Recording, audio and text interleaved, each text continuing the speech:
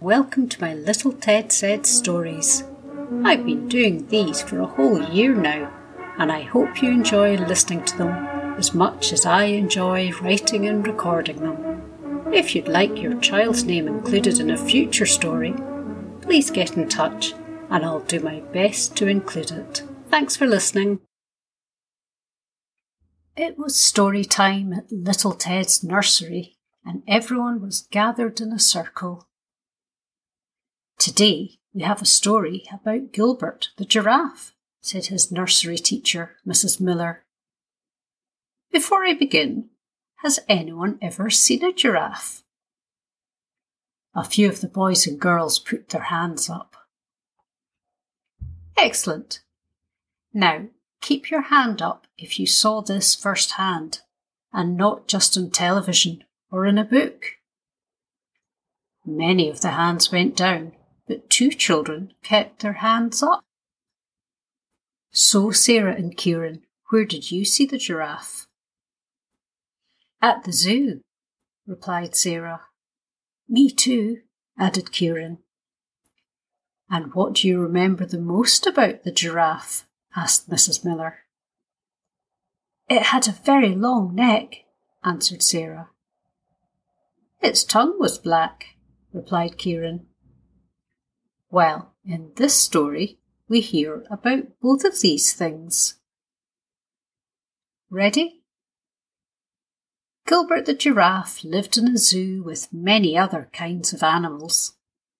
The animals liked Gilbert because his long neck meant he could reach things that were high up, such as when the hippo's ball got stuck up a tree, or when the zebras had eaten all the leaves they could reach. Gilbert would pull the branch down so they could eat some more. But one day, as Gilbert was nibbling on some twigs, the monkeys noticed that Gilbert's tongue was a different colour to theirs, and they started to tease him. Gilbert had never really thought about his tongue, or noticed that it was different to the other zoo animals, and he felt upset and self-conscious about being different. He felt so embarrassed that he went and stood in the faraway corner of his enclosure and hung his head. Poor Gilbert. Next to Gilbert's enclosure was the reptile house, and Shay, one of the snakes, had heard what the monkeys said to Gilbert and saw how it made him feel, so he called out of the window, "Don't let the monkeys get you down, Gilbert. Lots of us have different tongues. Look at mine." And he stuck out his tongue, which looked like a tiny 2-pronged fork for everyone to see. Gilbert came across to the window and looked at Shay's tongue. Then he looked at the monkeys with their ordinary pink tongues. "I've got a black tongue too," said the polar bear. "All the best animals do."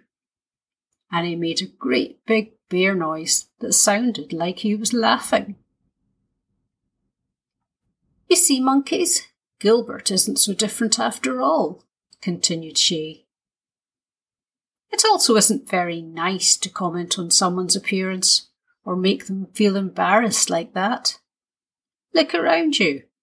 We all come in different shapes and sizes, with different ears, tongues and hair. But we all live here at the zoo, so we need to get along and be kind to others." "We're sorry, Gilbert," the monkeys all said together. "We didn't mean to hurt your feelings. Would you like one of our bananas?" After the story was finished, Mrs. Miller asked the children for ideas about how they could be kind to others. "We could go and sit with someone if we see they're on their own," suggested Alex.